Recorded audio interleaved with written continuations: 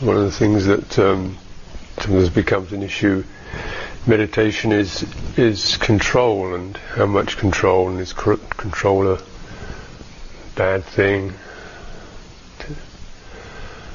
somehow forcing things.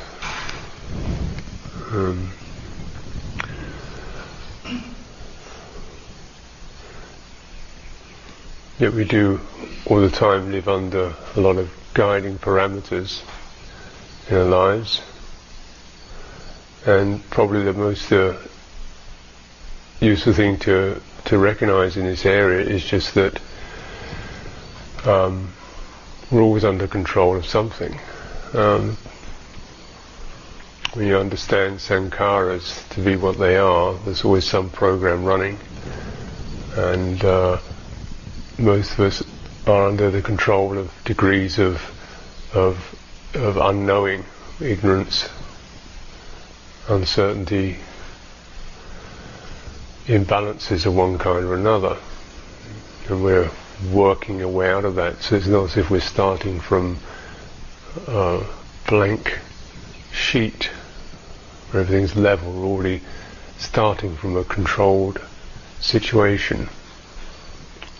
We're under the control of birth, aging, sickness, death.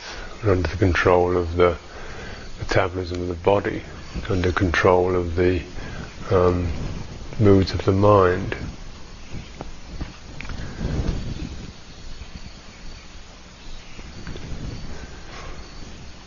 Of course, the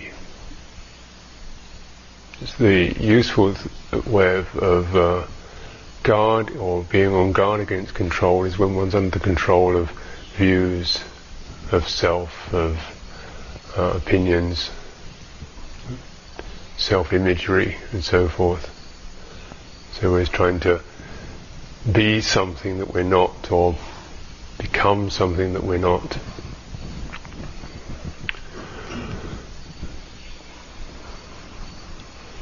But, which always assumes we already are something. But the point is not really to work in terms of self, but to work just in terms of Dhamma.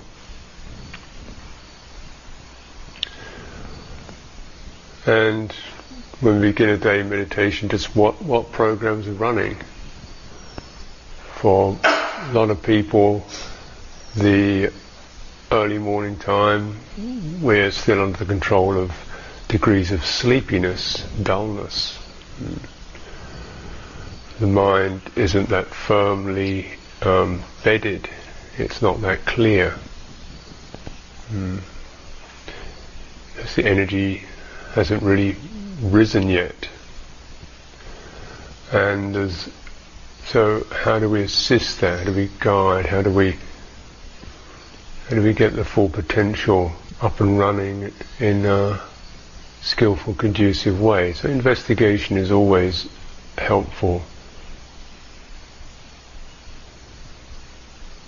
It's investigating the mind state, investigating the body.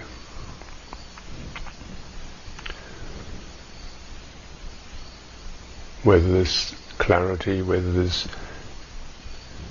purpose, whether there's peacefulness, whether there's dullness,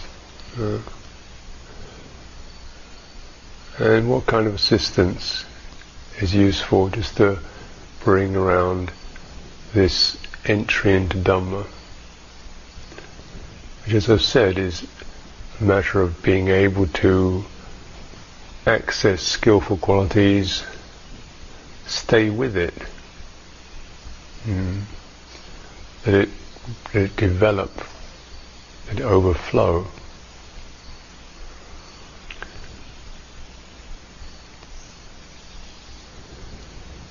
And there's a sense of container that can hold these skillful qualities. This is the mind. And the mind itself can be made more solid, made more capable by the body. So one of the oldest pieces of meditation technology is just the use of body energy to support the mind. And we're not looking at some self-view to support the mind, or some idea of what we should or could be, but looking right into accessing the body energy. This is one of the most continual basic pieces of meditation technology. Just that the breath energy will govern the mind, will deepen the mind, will steady the mind, will open the mind, will calm the mind, will invigorate the mind.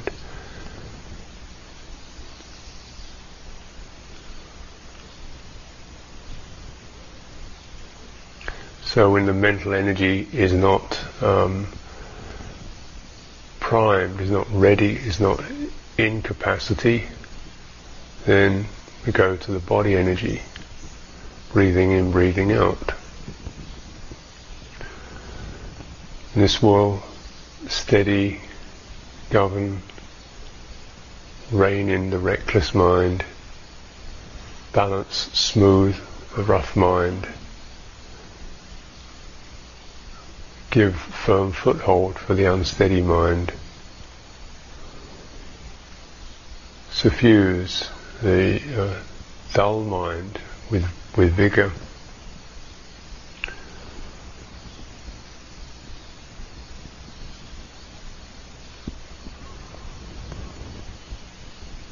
So the sense of posture is that which allows the breathing to be as full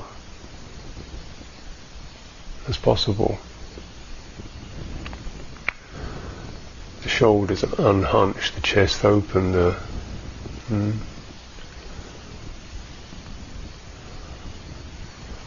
spine rising out of the pelvis so that the abdomen is open, it's not compressed. So this torso is lightly held open. And you do it really through balancing the spine rather than through muscular effort. There's a certain muscular effort, but it's mostly in the base of the spine, just to push down through the base of the spine to allow the spring to occur in the small of the back. And the body, rest of the body weight, upper body's weight will rest on that axis. And then you take the cramping or the hunching out of the shoulders, let them roll back, let your neck be long. Sense of feeling into the body, gently unfolding it when you've been folded up in a sleep position for a few hours. It actually needs to be carefully unfolded. It's crinkled up.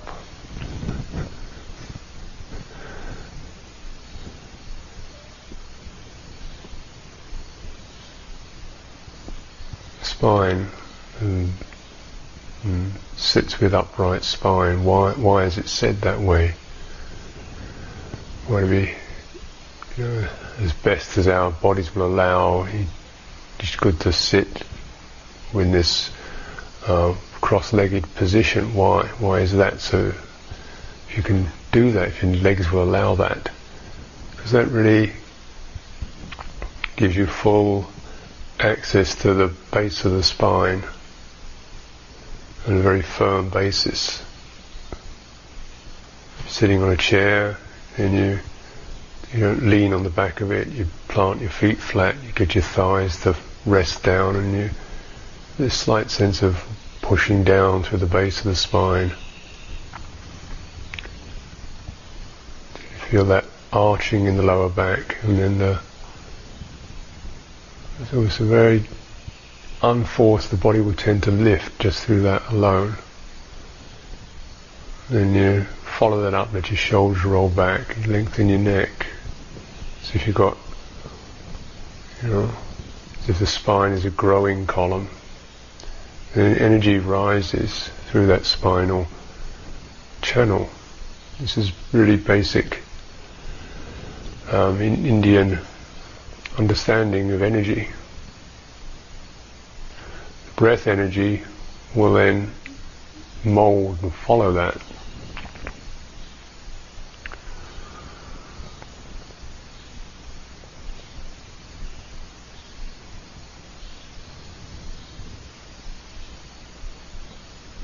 So you unfold the breathing.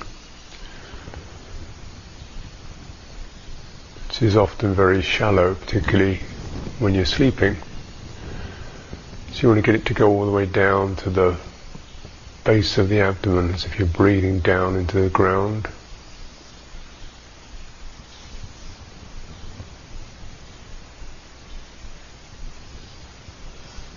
And even being somewhat deliberate about that.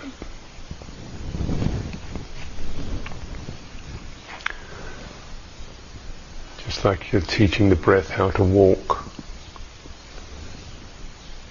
When it's been dazed or sleepy.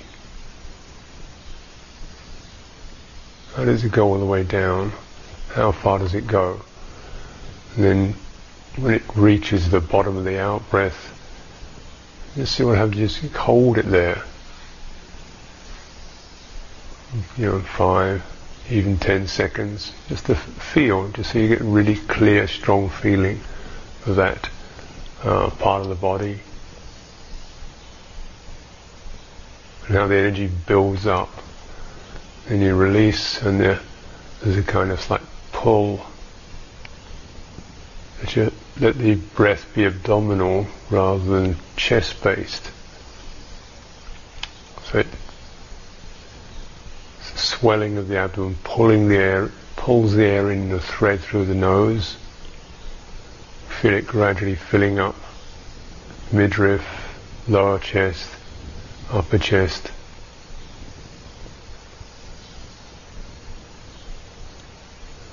And it's got the same kind of power as falling water.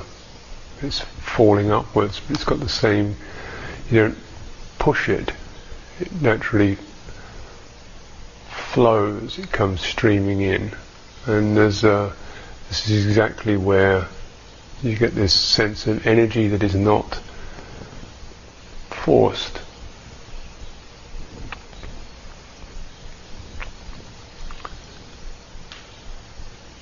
But to connect to that long breath, you may need to just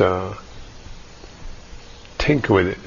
If your breath pattern is under the control of unclear mind, then make some efforts to establish a breath that will be useful. Full breath, breathing all the way out, and then just holding the breath, seeing what happens when you experiment like that. Let there be no movement, no breathing in. And then as it comes in, as you let go, make it a thin strand. Another piece of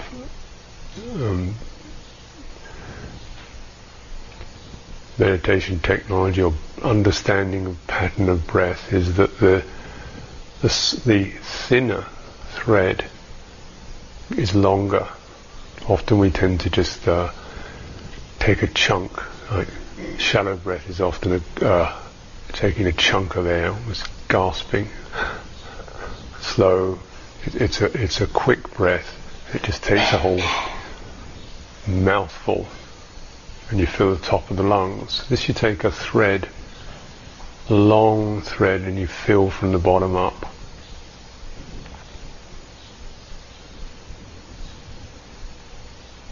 So the mind is regulated from that rather casual sort of grab, careless breath.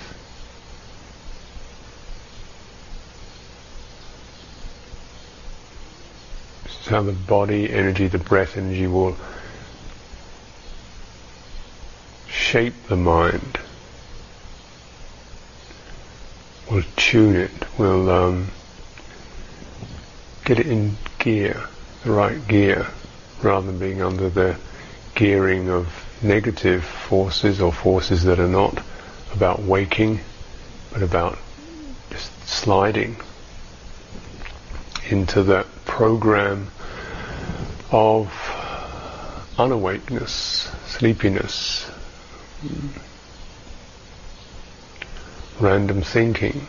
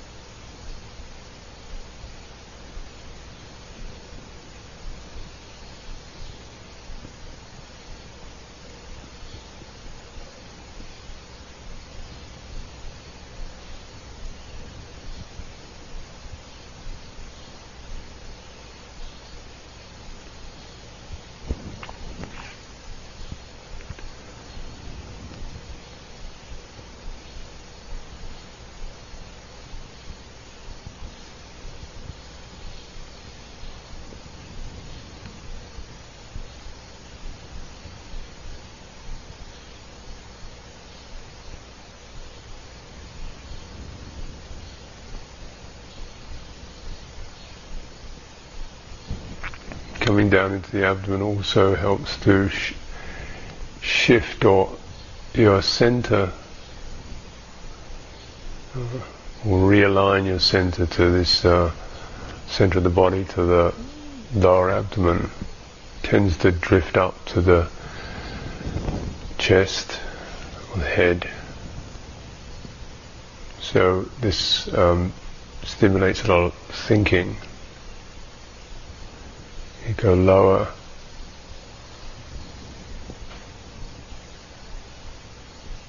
slows the mind down, yet brightens it up.